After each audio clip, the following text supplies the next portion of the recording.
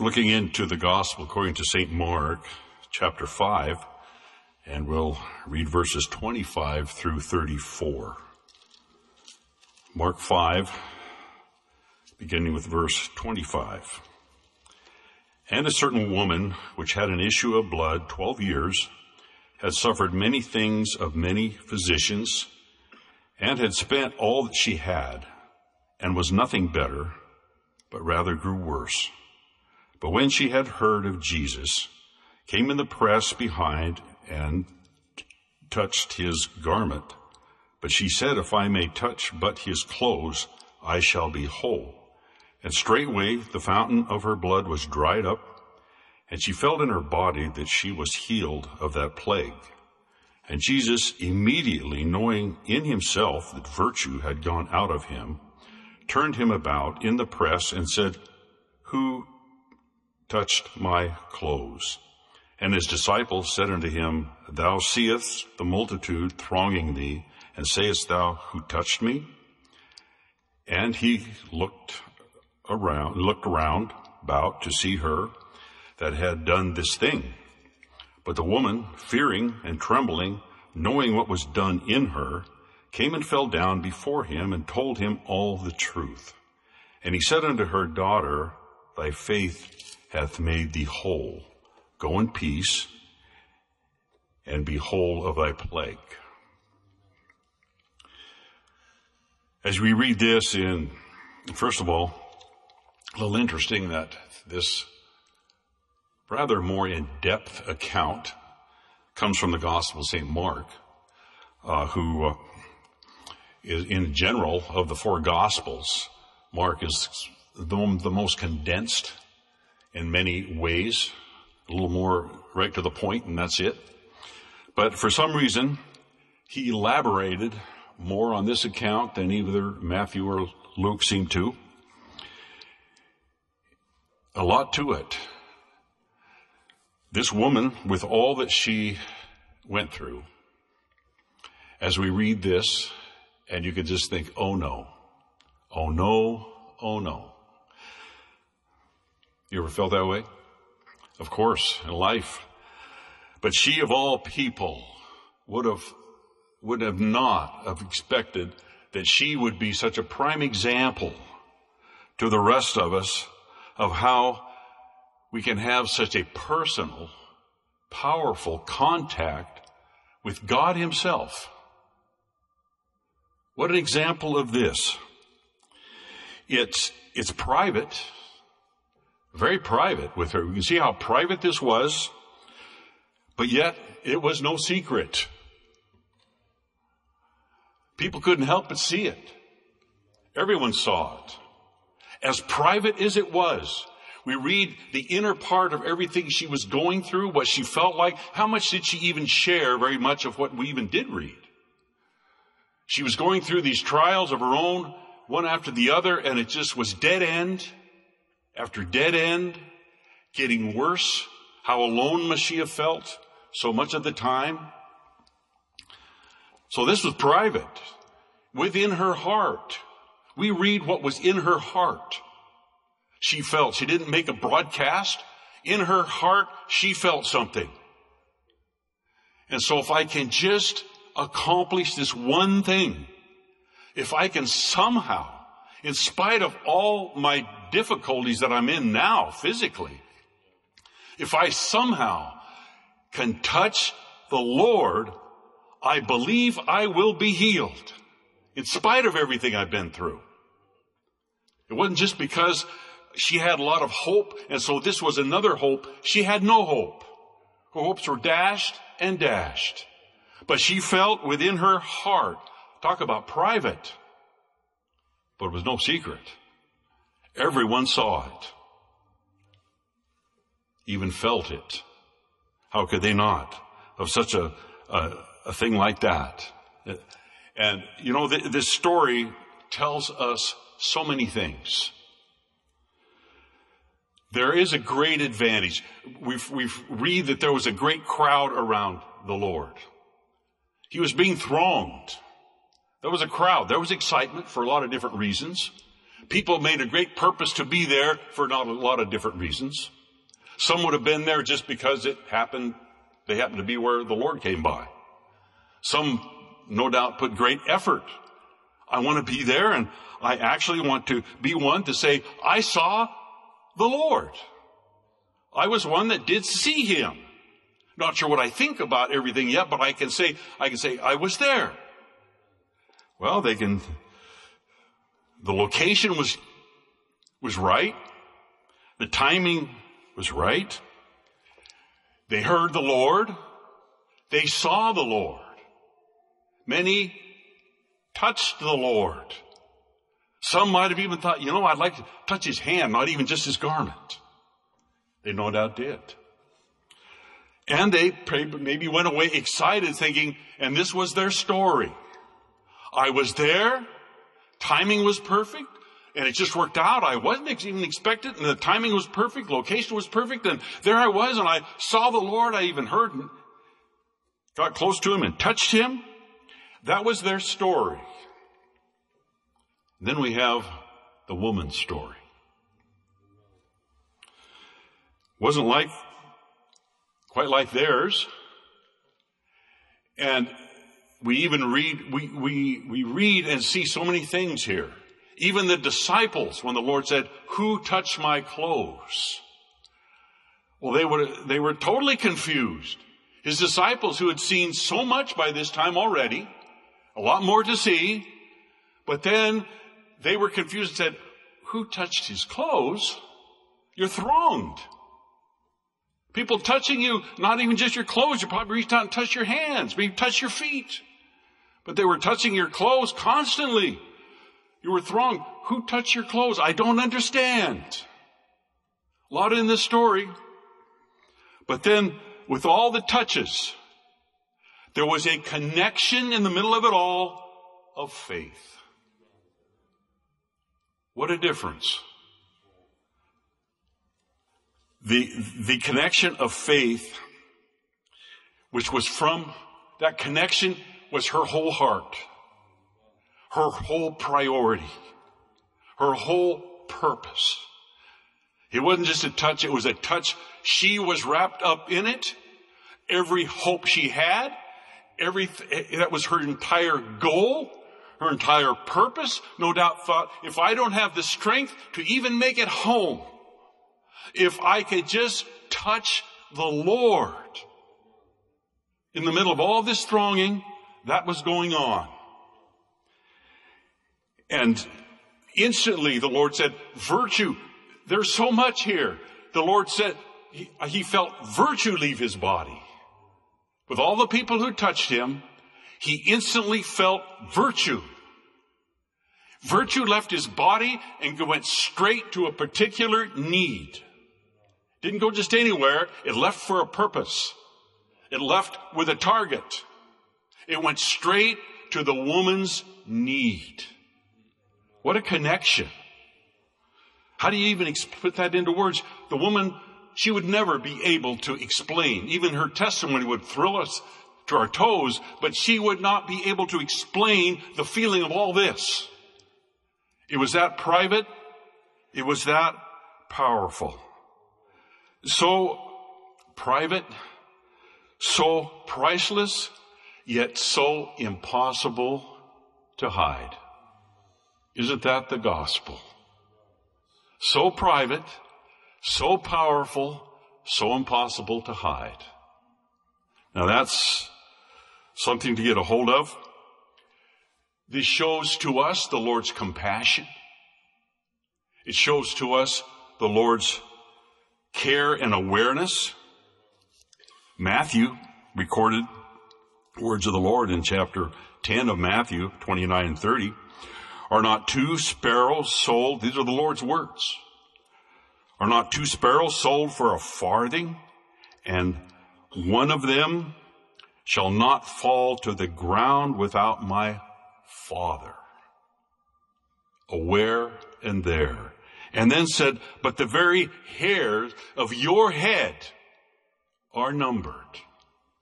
In Matthew 18:12 it says, how think ye, if a man have 100 sheep, and one of them be gone astray, doth he not leave the 99 and goeth into the mountains and seeketh that which is gone astray? The Lord's care, the Lord's awareness. We certainly see that here again. It was not about a procedure and how to get something from the Lord.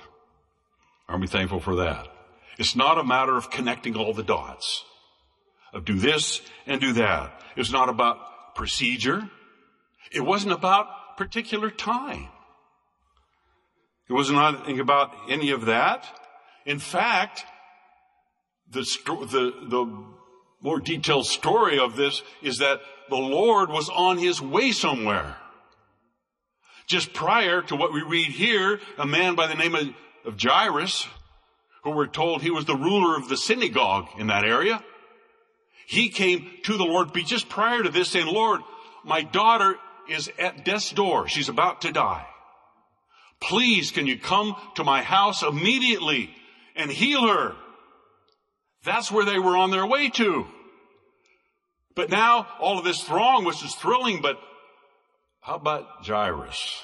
What if we were Jairus? We would be thrilled about, wow, what's taking place? Well, people are so interested, but I've got to get him to my house. My daughter is dying. So we don't read how he felt. Be interesting to know that. He was watching. He was waiting. But how thrilling it would have been for him to see what took place with this woman. But just about that time, oh good, now we can get there. So see, this isn't about timing. Things from the Lord is not about procedure. It's not about timing and the right this and the right that. But it's about the kind of heart, a hungry heart, that just that woman said, regardless of the circumstances, if I just can, I believe I'll be whole. And so now we get on to this man's house. But just then, someone come to him and says, it's too late. Don't bother the master anymore. Your daughter has died. But this is the Lord. He told Jairus, I like those words, be not afraid, only believe. And that story was quite a story in itself. In the short of it, when they went there, the people were mourning, of course. But then when the Lord spoke like she wasn't really dead, and there's more to this story, they laughed him to scorn. He had to put them out of the room, took her by the hand, and raised her up. Well, it's not about timing. It's not about procedure or circumstance. If we are ready, God is ready. We need to hold on to the contacts we have had with God. Even if they are so special and precious and powerful, the contacts we've had with God, we need to hold on to those. Even if we've not reached the point of where we hoped it was going to turn out, hold on to those contacts. Those contacts, the connections we have with God, are going to follow us into eternity. Regardless of what we think, I haven't had this yet. Hold on to your connections with the Lord. They are precious beyond what we can really explain. His followers were constantly wowed. Even though they followed him, believed in him, and they were wonderful men of God. They left everything. But they were still constantly wowed with the Lord. It only grows. It only gets bigger. And that is how the Lord would want us to be. Constantly wowed by the Lord. I want to be that. The Lord's done so many things and we testify, and thank God for that. But God wants us to be constantly wowed by everything he is. The disciples were. How many times must they have rehearsed when the Lord had gone from the cross, the grave to heaven, the right hand of God, Heavenly Father. How many times must they have rehearsed stories just like this one? And thought about it, and the more they thought, probably brought up another detail, something they had missed, and they just would have been thrilled, and maybe brought this down to, you know what, saying it's not about touching the Lord, but it's about touching the Lord. Well, that wouldn't sound, only in the gospel would that make sense. You can touch the Lord, and then again, you can touch the Lord. Maybe think of even, some of the gospel verbiage is just unique, but you have to know something about the gospel for it to make sense. Someone may be praying at the altar, seeking the Lord earnestly, and some are praying with them. And one might say, hold on, brother. One might say, let go, brother. Well, are they contradicting themselves? No, this is the gospel. Hold on to the Lord, let go of self. They're talking about the same thing. And it goes so far beyond words. So this is a good thing to do, just like the disciples would do, and reminisce. How encouraging that must have been if they were facing a difficult thing before them. All they would have to do is reminisce a story like this one. And say, yes, this is what it's all about. Touching the Lord, really. Touching the Lord. And God would have us do the same thing. God would have us to not only hold on to the contacts, connections we've had with God, but rehearse them. Thank God for testimonies. Rehearse them regarding what has just taken place this camp meeting. This youth camp is thrilling. Continue, hold on to those contacts. You're praying for something more? Thank God for that. You know, this woman and the Lord had something going between them way back as soon as this thought came into her mind. They instantly had something, she had something going on with her and the Lord. She was a long way from getting through that crowd and making that real connection with God, that she was healed. But as soon as it came to her heart and her mind, there was something going on between her and God. How precious is that? You might have a desire still, whatever it is. You want to be saved. You need, especially if you're saved, do that now. God is ready when we're ready. But it might be for the deeper things of the Lord, to be sanctified, to be baptized, to be healed, or something else. But as soon as we have that purpose and desire, you have a connection going with God. There's something going on, so there was something going on there way before she reached him. How wonderful is that? No, it's not about convenient. If we have a desire and we have simple faith, God will see us through the crowd. God will see you through the crowd or whatever the obstacle might be. The Lord this woman has taught us so much in her story, and she would have been the last one to think, who am I to teach anything about God? I have nothing but trials, nothing but dead ends. But the Lord seems to delight in the impossible. We have impossibilities, bring them to the Lord. He delights in them. We can have a connection through that with the Lord. And these things forever mark us with God. It puts a mark on us that will never be the same. There again, it's not about what's convenient. It's not about the right timing. Why, it could be any spot you happen to land at the altar and said, that's where the Lord connected, touch me. In a chair, in a pew, that's where the Lord touched me.